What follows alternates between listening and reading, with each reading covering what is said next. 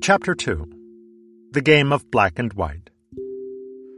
When we were taught 1, 2, 3 and ABC, few of us were ever told about the game of black and white. It is quite as simple, but belongs to the hushed-up side of things. Consider first that all your five senses are differing forms of one basic sense, something like touch. Seeing is highly sensitive touching. The eyes touch or feel light waves, and so enable us to touch things out of reach of our hands. Similarly, the ears touch sound waves in the air, and the nose tiny particles of dust and gas. But the complex patterns and chains of neurons which constitute these senses are composed of neuron units, which are capable of changing between just two states, on or off. To the central brain, the individual neuron signals either yes or no. That's all.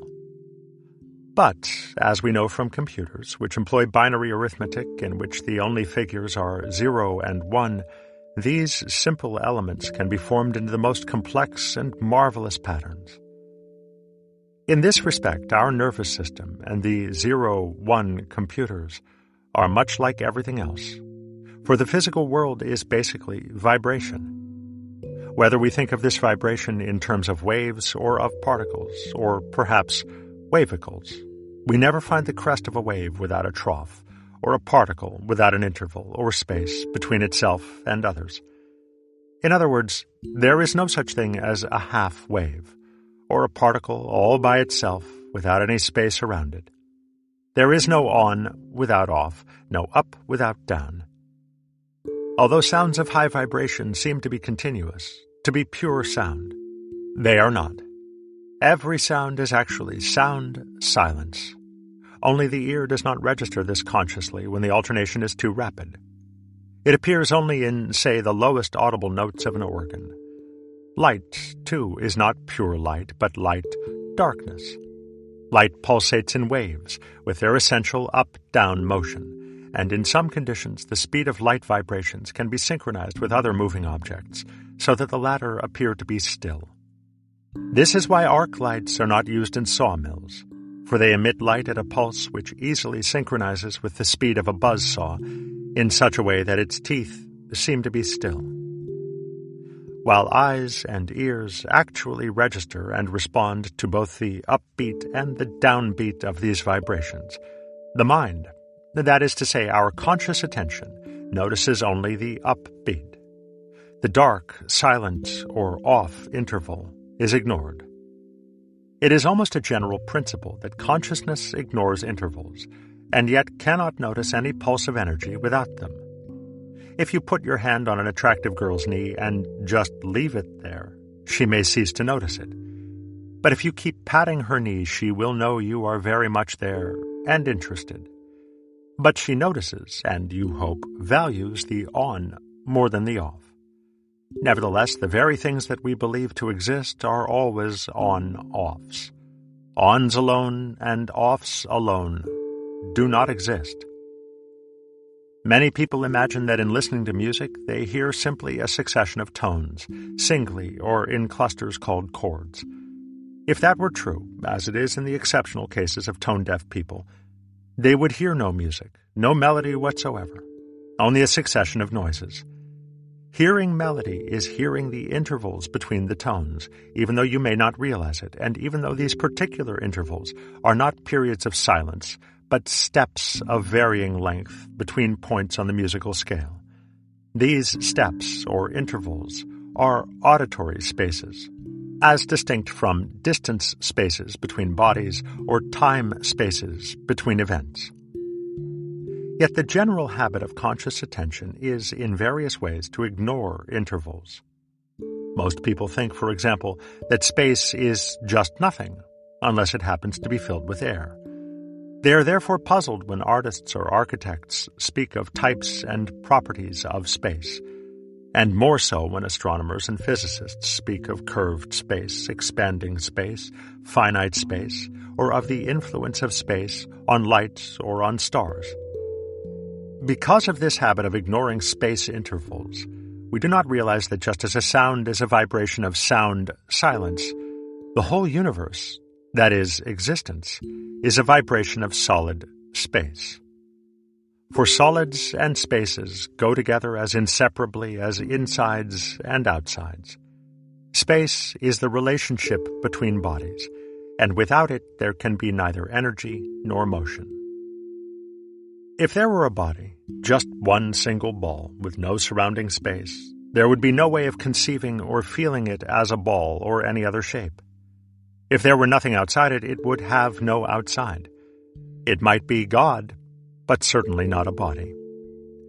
So too, if there were just space alone with nothing in it, it wouldn't be space at all. For there is no space except space between things, inside things, or outside things. This is why space is the relationship between bodies. Can we imagine one lonely body, the only ball in the universe, in the midst of empty space? Perhaps. But this ball would have no energy, no motion. In relation to what could it be said to be moving? Things are said to move only when compared with others that are relatively still, for motion is motion, stillness. So let's have two balls, and notice that they come closer to each other or get further apart. Sure, there is motion now, but which one is moving? Ball 1, ball 2, or both? There is no way of deciding. All answers are equally right and wrong. Now bring in a third ball. Balls 1 and 2 stay the same distance apart, but ball 3 approaches or retreats from them. Or does it? Balls 1 and 2 may be moving together, towards or away from 3. Or balls 1 and 2 may be approaching 3 as 3 approaches them, so that all are in motion. How are we to decide? One answer is that because balls 1 and 2 stay together, they are a group and also constitute a majority. Their vote will therefore decide who is moving and who is not. But if 3 joins them, it can lick 'em. For if all 3 stay the same distance apart, the group as a whole cannot move. It will even be impossible for any one to say to the other 2, or any 2 to the other 1, "Why do you keep following me, us, around?" For the group as a whole will have no point of reference to know whether it is moving or not. Note that whereas 2 balls alone can move only in a straight line, 3 balls can move within a surface, but not in 3 dimensions. The moment we add a 4th ball, we get the 3rd dimension of depth. And now it would seem that our 4th ball can stand apart from the other 3, take an objective view of their behavior, and act as the referee. Yet when we have added the 4th, which one is it? Any one of them can be in the 3rd dimension with respect to the other 3.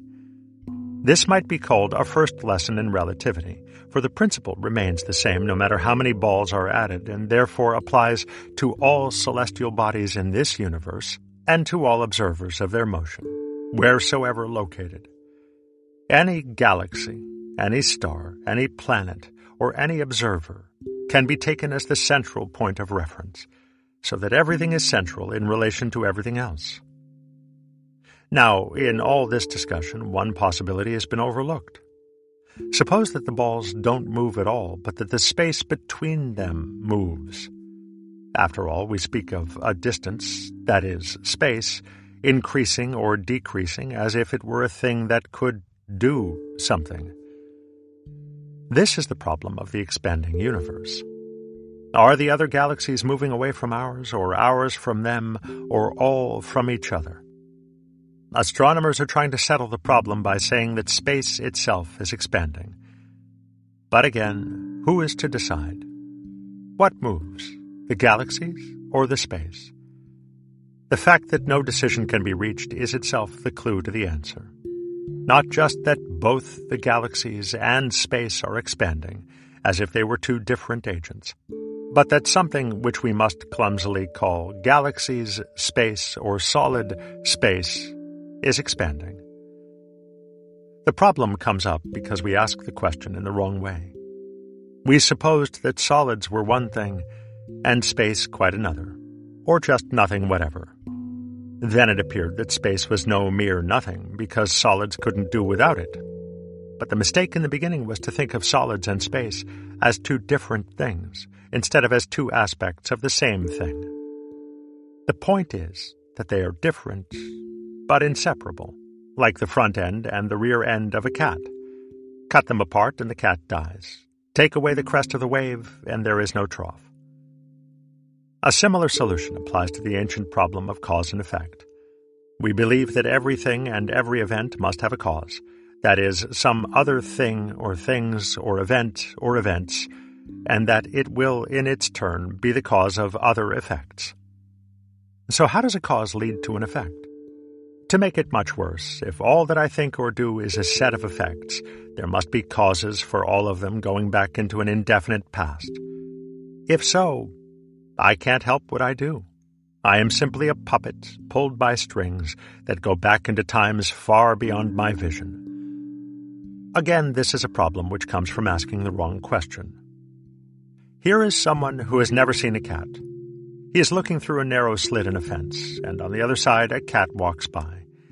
He sees first the head, then the less distinctly shaped furry trunk, and then the tail. Extraordinary. The cat turns round and walks back, and again he sees the head, and a little later the tail. This sequence begins to look like something regular and reliable. Yet again the cat turns round, and he witnesses the same regular sequence, first the head, and later the tail. Thereupon he reasons that the event head is the invariable and necessary cause of the event tail, which is the head's effect. This absurd and confusing gobbledygook comes from his failure to see that the head and tail go together. They are all one cat. The cat wasn't born as a head, which sometimes later caused a tail. It was born all of a piece, a head-tailed cat.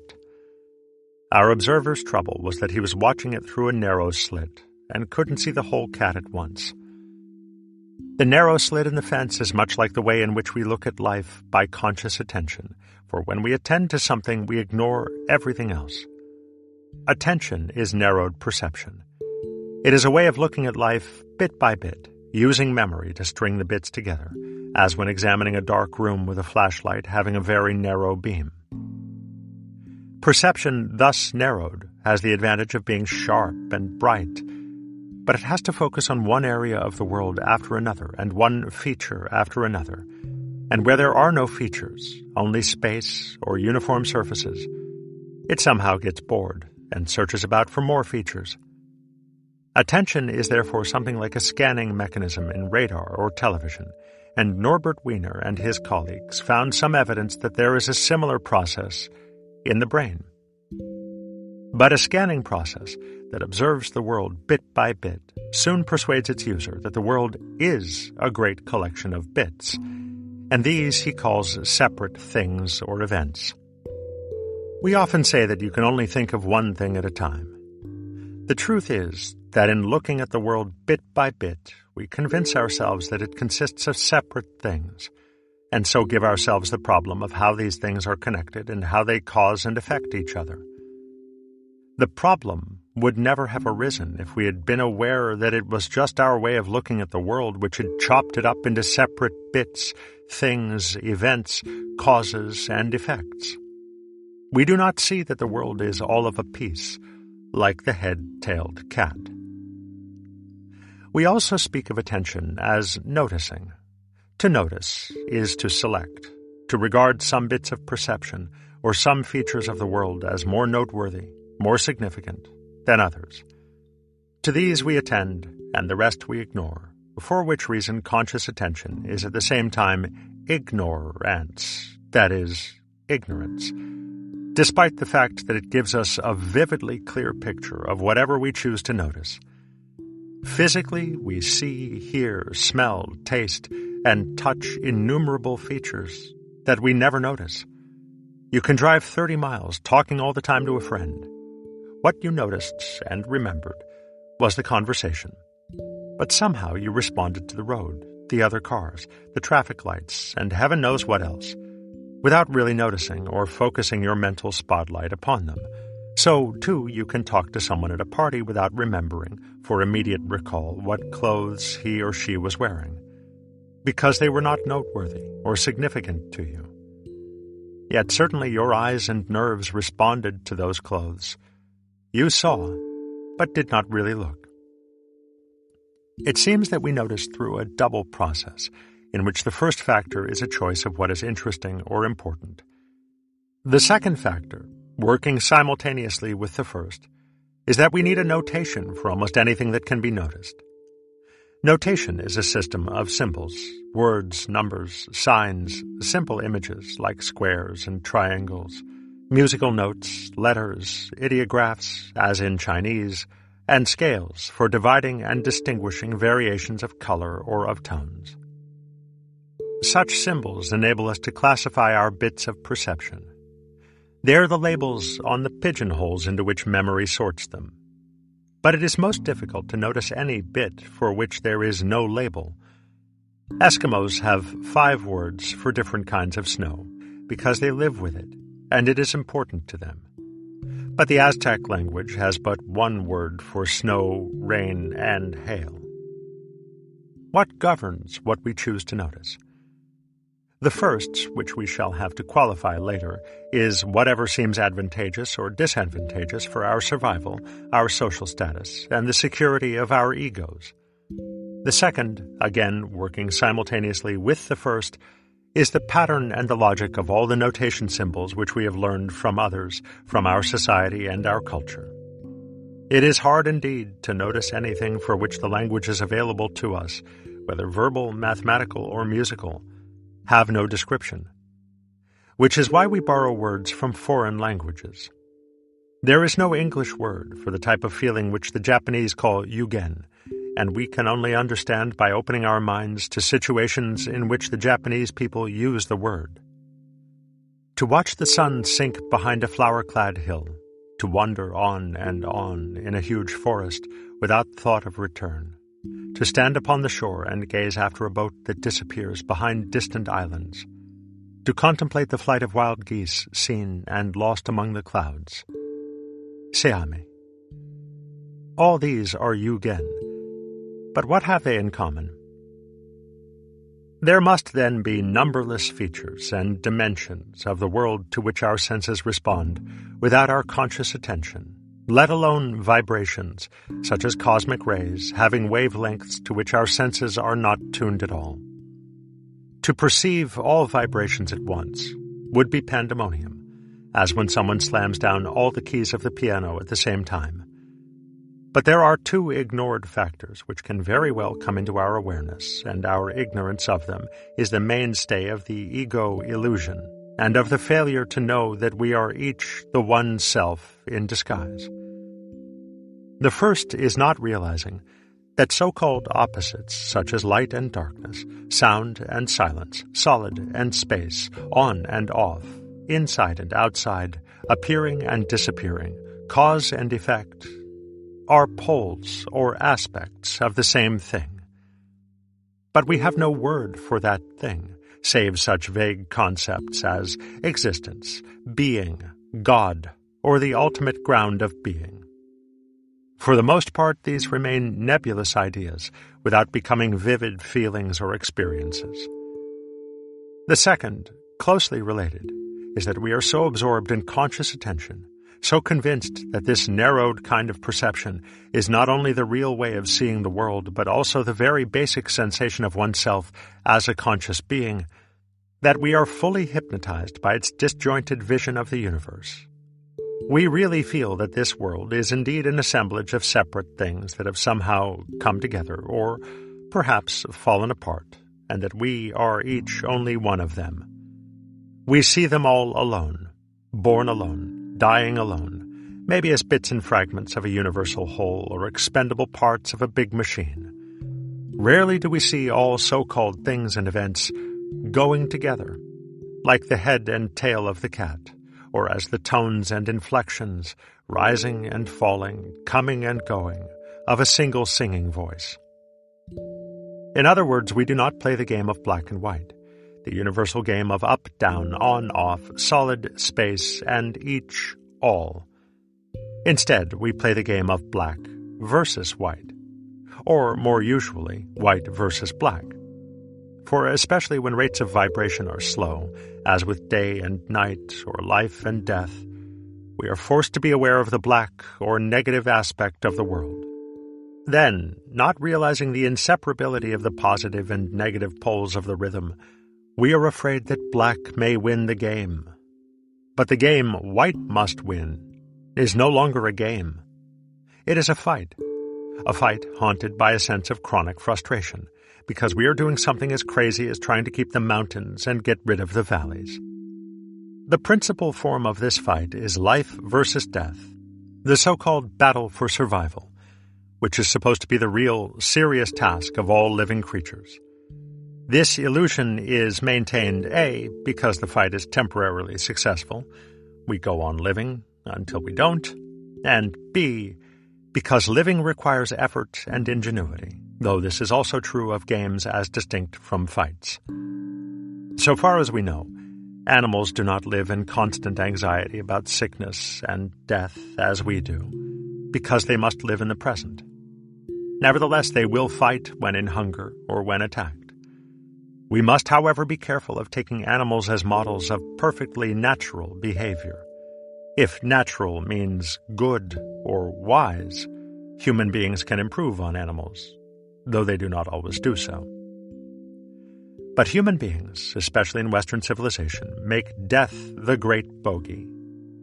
This has something to do with the popular Christian belief that death will be followed by the dread Last Judgment, when sinners will be consigned to the temporary horrors of purgatory or the everlasting agony of hell.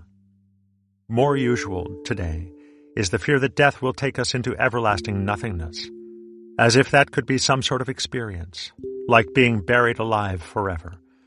No more friends, no more sunlight and bird song, no more love or laughter, no more ocean and stars, only darkness without end.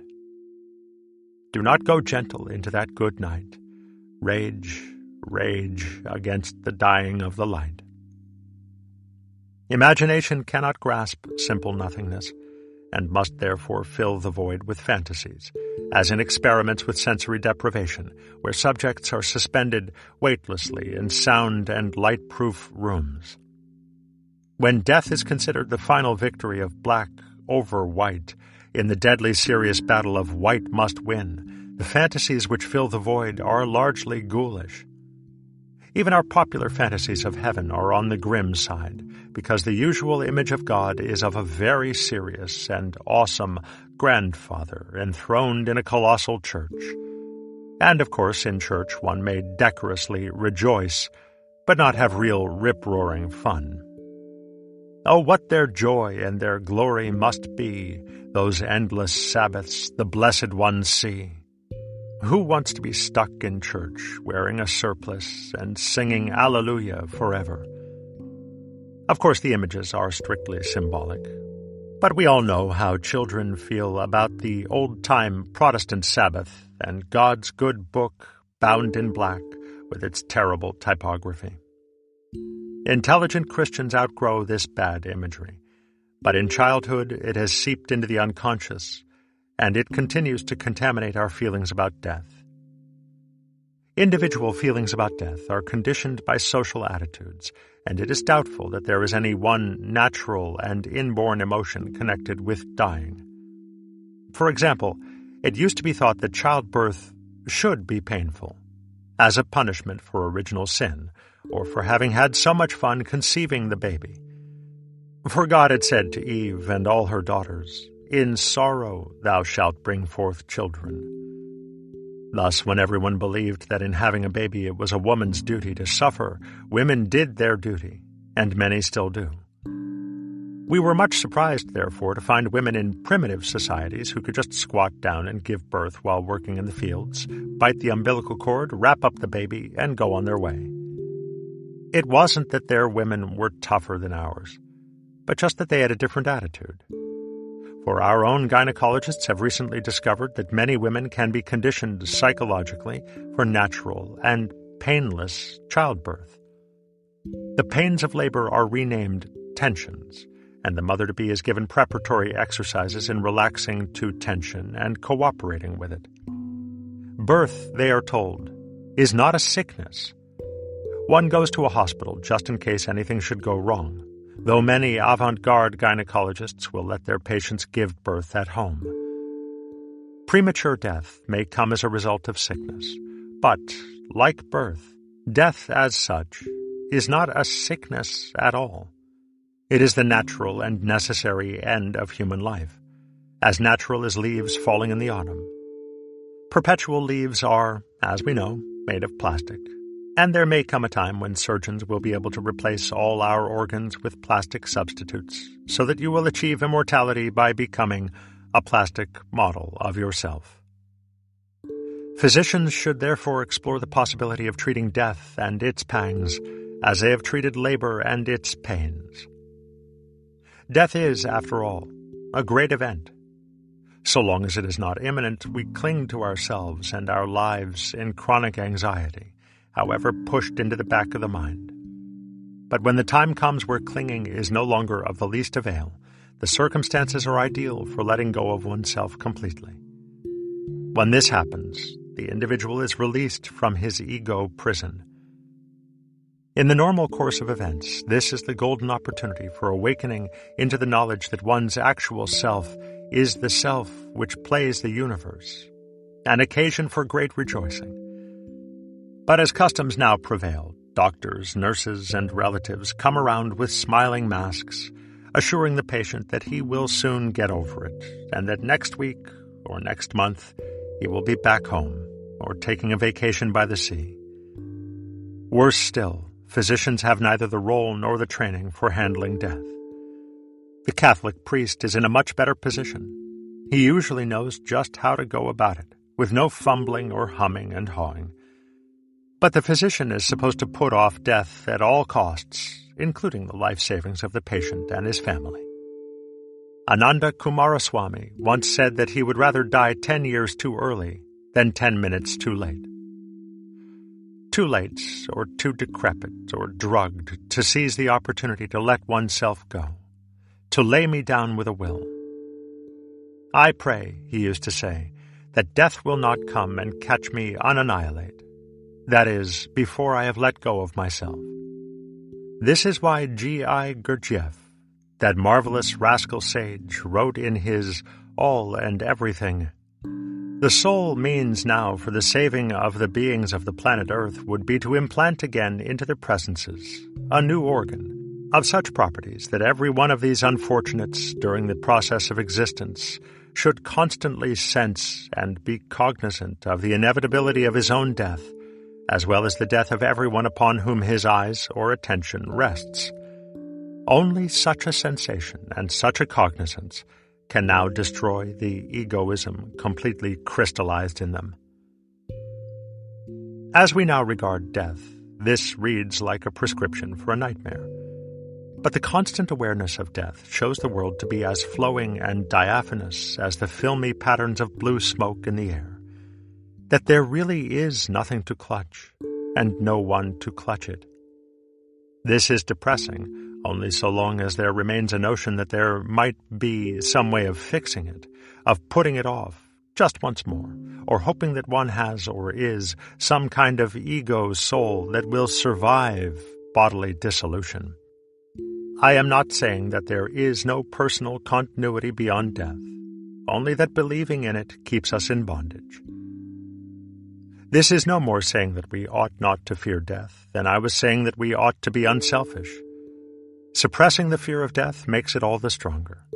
The point is only to know, beyond any shadow of doubt, that I and all other things now present will vanish, until this knowledge compels you to release them, to know it now, as surely as if you had just fallen off the rim of the Grand Canyon. Indeed, you were kicked off the edge of a precipice when you were born, and it's no help to cling to the rocks falling with you. If you are afraid of death, be afraid. The point is to get with it, to let it take over. Fear, ghosts, pains, transience, dissolution, and all. And then comes the hitherto unbelievable surprise. You don't die because you were never born. You had just forgotten who you are. All this comes much more easily with the collaboration of friends. when we are children, our other selves, our families, friends, and teachers do everything possible to confirm us in the illusion of separateness, to help us be genuine fakes, which is precisely what is meant by being a real person. For the person, from the Latin persona, was originally the megaphone-mouthed mask used by actors in the open-air theaters of ancient Greece and Rome. The mask through per which the sound sonus came. In death we doff the persona, as actors take off their masks and costumes in the green room behind the scenes. And just as their friends come behind the stage to congratulate them on the performance, so one's own friends should gather at the deathbed to help one out of one's mortal role, to applaud the show, and even more, to celebrate with champagne or sacraments, according to taste, the great awakening of death. There are many other ways in which the game of black and white is switched into the game of white must win, and, like the battle for survival, they depend upon ignoring or screening out of consciousness the interdependence of the two sides. In a curious way, this is, of course, part of the game of black and white itself, because forgetting or ignoring their interdependence is hide in the game of hide and seek. Hide and seek is, in turn, the game of black and white. By way of illustration, we can take an excursion into an aspect of science fiction which is very rapidly becoming science fact. Applied science may be considered as the game of order versus chance, or order versus randomness, especially in the domain of cybernetics, the science of automatic control.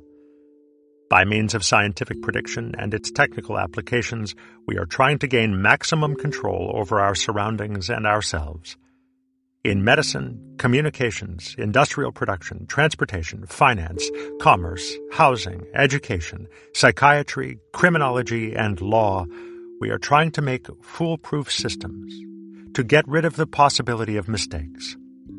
The more powerful technology becomes, the more urgent the need for such controls, as in the safety precautions taken for jet aircraft, and most interesting of all, the consultations between technicians of the atomic powers to make sure that no one can press the button by mistake. The use of powerful instruments, with their vast potentialities for changing man and his environment, requires more and more legislation, licensing, and policing, and thus more and more complex procedures for inspection and keeping records. Great universities, for example, have vice presidents in charge of relations with the government and large staffs of secretaries to keep up with the mountains of paperwork involved. At times, the paperwork, recording what has been done, seems to become more important than what it records.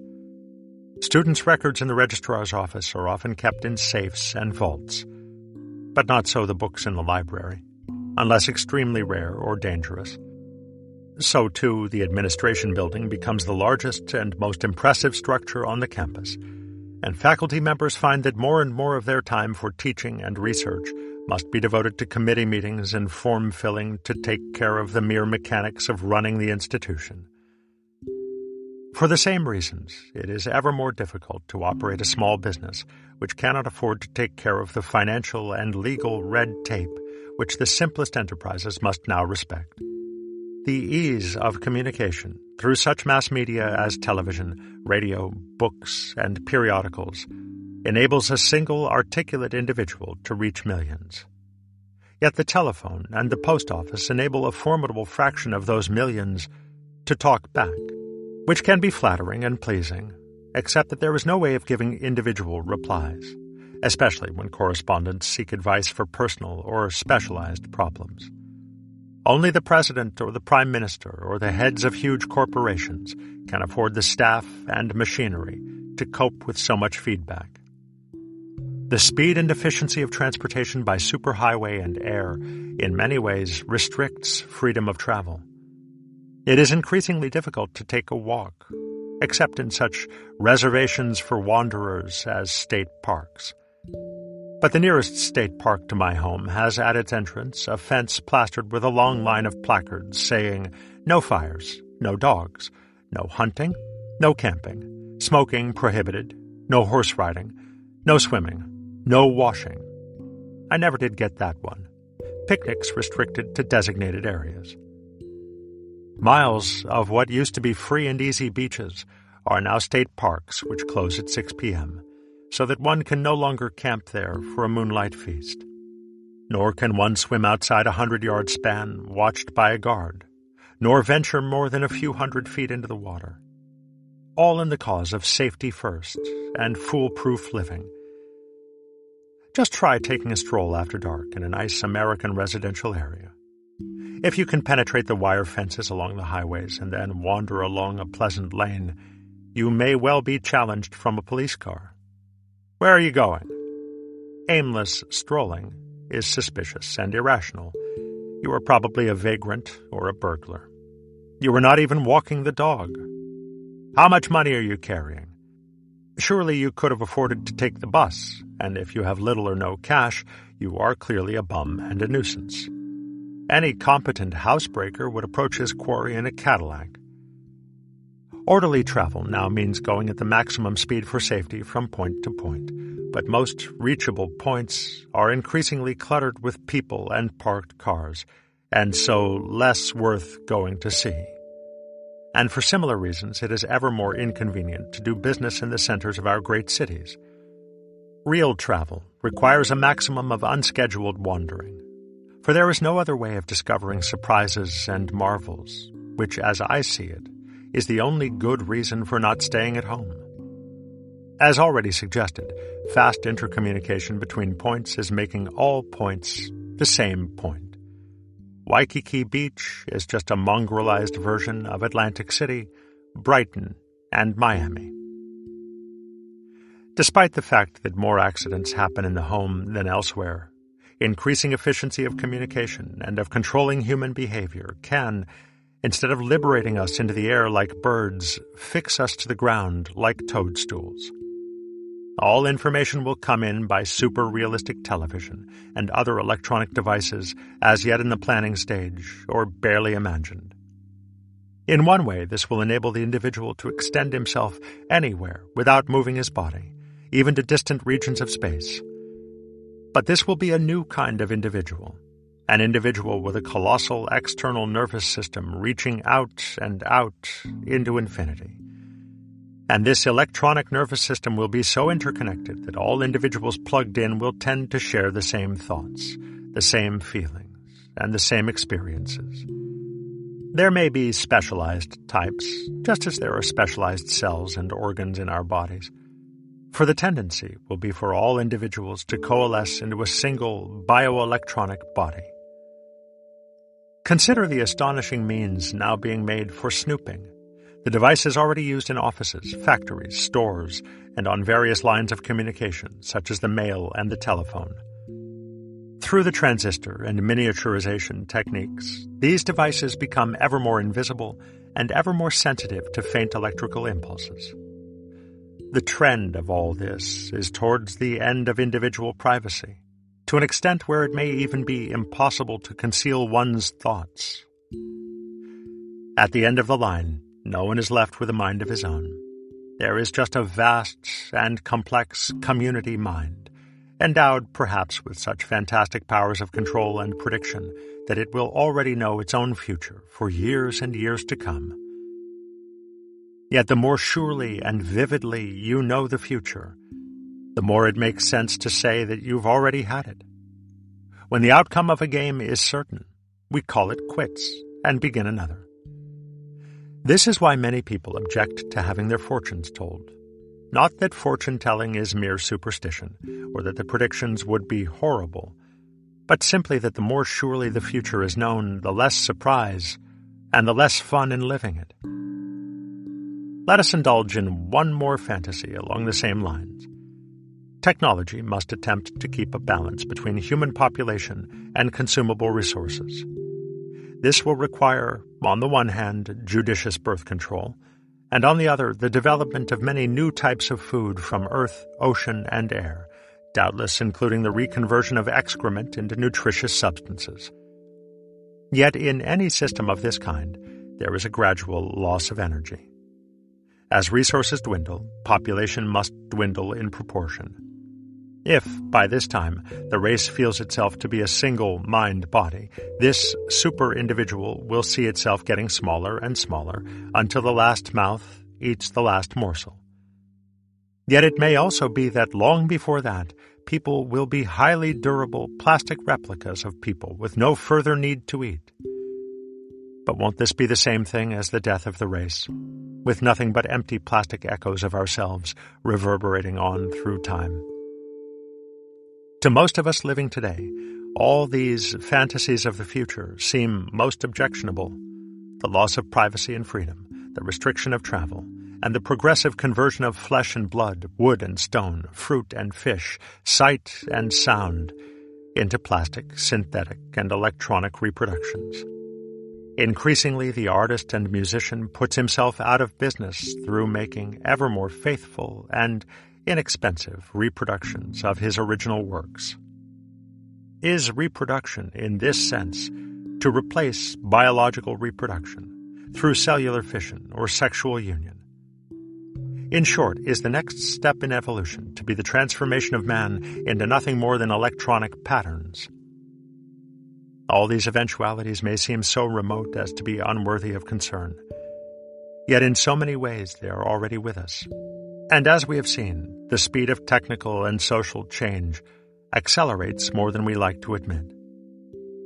The popularity of science fiction attests to a very widespread fascination with such questions. And so much science fiction is in fact a commentary on the present, since one of the best ways of understanding what goes on today is to extend it into tomorrow. What is the difference between what is happening on the one hand and the direction of its motion on the other? If I am flying from London to New York, I am moving westwards, even before leaving the British coast. The science fiction in which we have just been indulging has, then, two important morals. The first is that if the game of order versus chance is to continue as a game, order must not win. As prediction and control increase, so, in proportion, the game ceases to be worth the candle. We look for a new game with an uncertain result. In other words, we have to hide again, perhaps in a new way, and then seek in new ways, since the two together make up the dance and the wonder of existence. Contrariwise, chance must not win, and probably cannot, because the order-chance polarity appears to be of the same kind as the on-off, up-down. Some astronomers believe that our universe began with an explosion that hurled all the galaxies into space, where, through negative entropy, it will dissolve forever into featureless radiation. I cannot think this way. It is, I suppose, my basic metaphysical axiom, my leap of faith, that what happened once can always happen again. Not so much that there must be time before the first explosion and time after the final dissolution, but that time, like space, curves back on itself. This assumption is strengthened by the second moral of these fantasies, which is the more startling. Here applies the French proverb, plus ça change, plus c'est la même chose. The more it changes, the more it's the same thing. Change is in some sense an illusion, for we are always at the point where any future can take us. If the human race develops an electronic nervous system outside the bodies of individual people, thus giving us all one mind and one global body, this is almost precisely what has happened in the organization of cells which compose our own bodies. We have already done it. Furthermore, our bodily cells and their smallest components appear and disappear, much as light waves vibrate and as people go from birth to death. A human body is like a whirlpool. There seems to be a constant form, called the whirlpool, but it functions for the very reason that no water stays in it. The very molecules and atoms of the water are also whirlpools, patterns of motion containing no constant and irreducible stuff.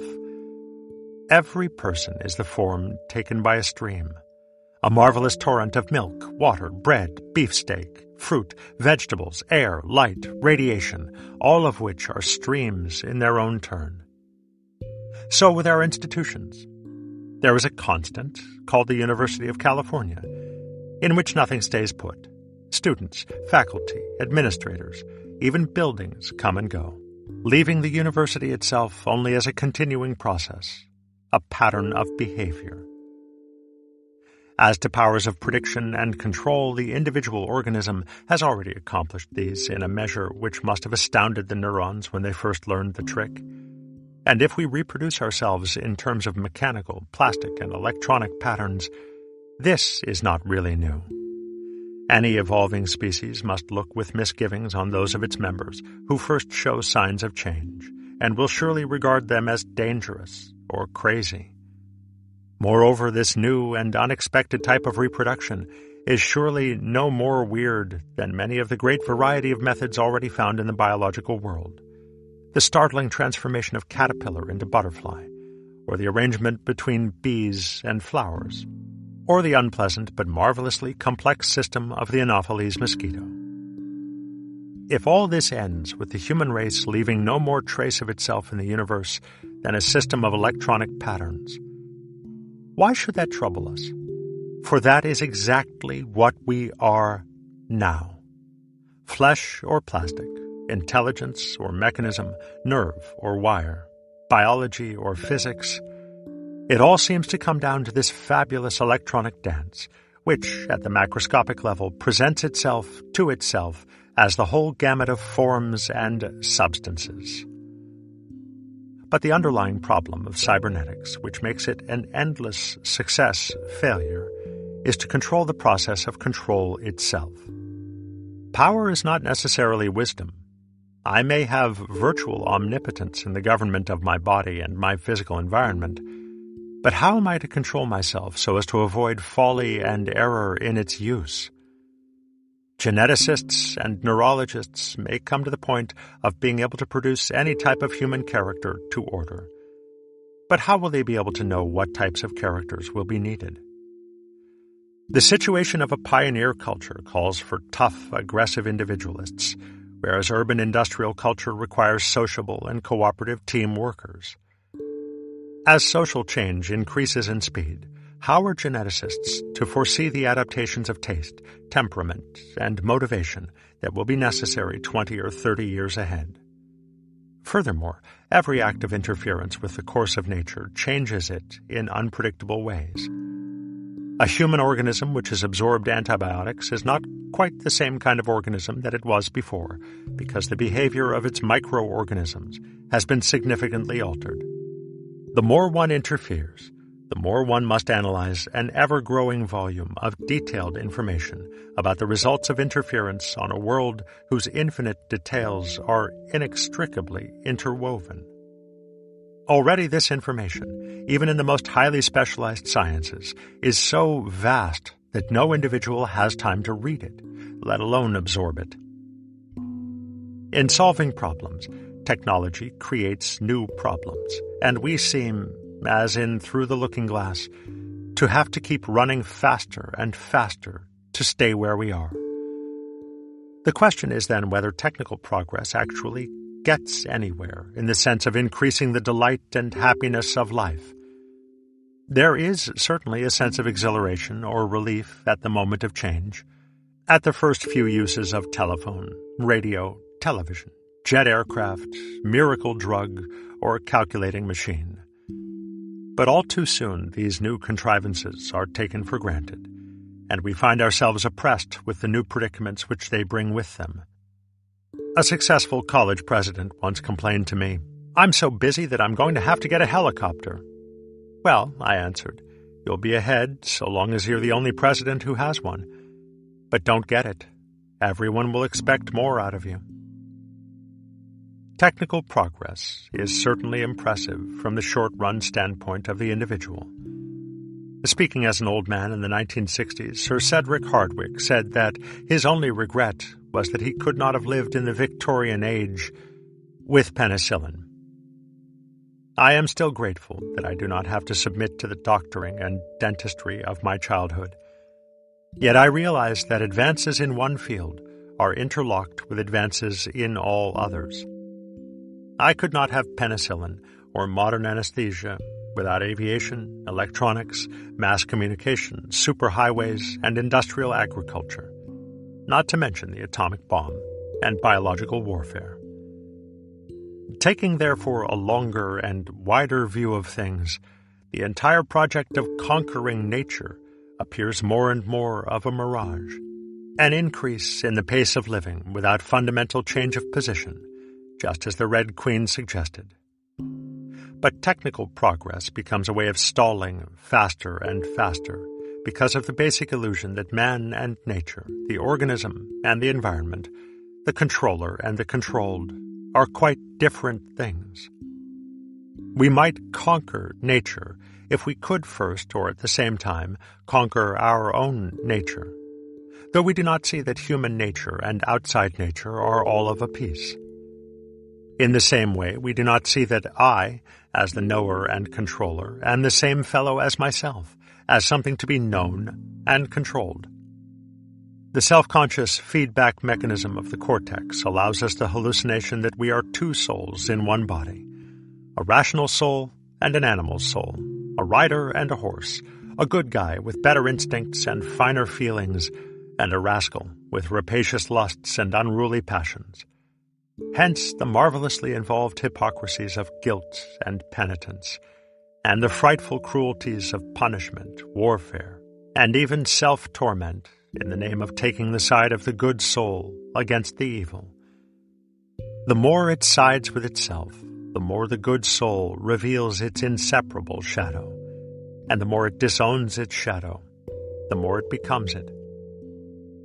Thus, for thousands of years, human history has been a magnificently futile conflict, a wonderfully staged panorama of triumphs and tragedies, based on the resolute taboo against admitting that black goes with white.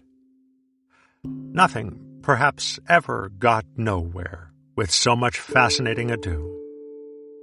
As when Tweedledum and Tweedledee agreed to have a battle. The essential trick of the game of black and white is a most tacit conspiracy for the partners to conceal their unity and to look as different as possible. It is like a stage fight so well acted that the audience is ready to believe it a real fight. Hidden behind their explicit differences is the implicit unity of what Vedanta calls the self, the one without a second, the what there is, and the all that there is, which conceals itself in the form of you.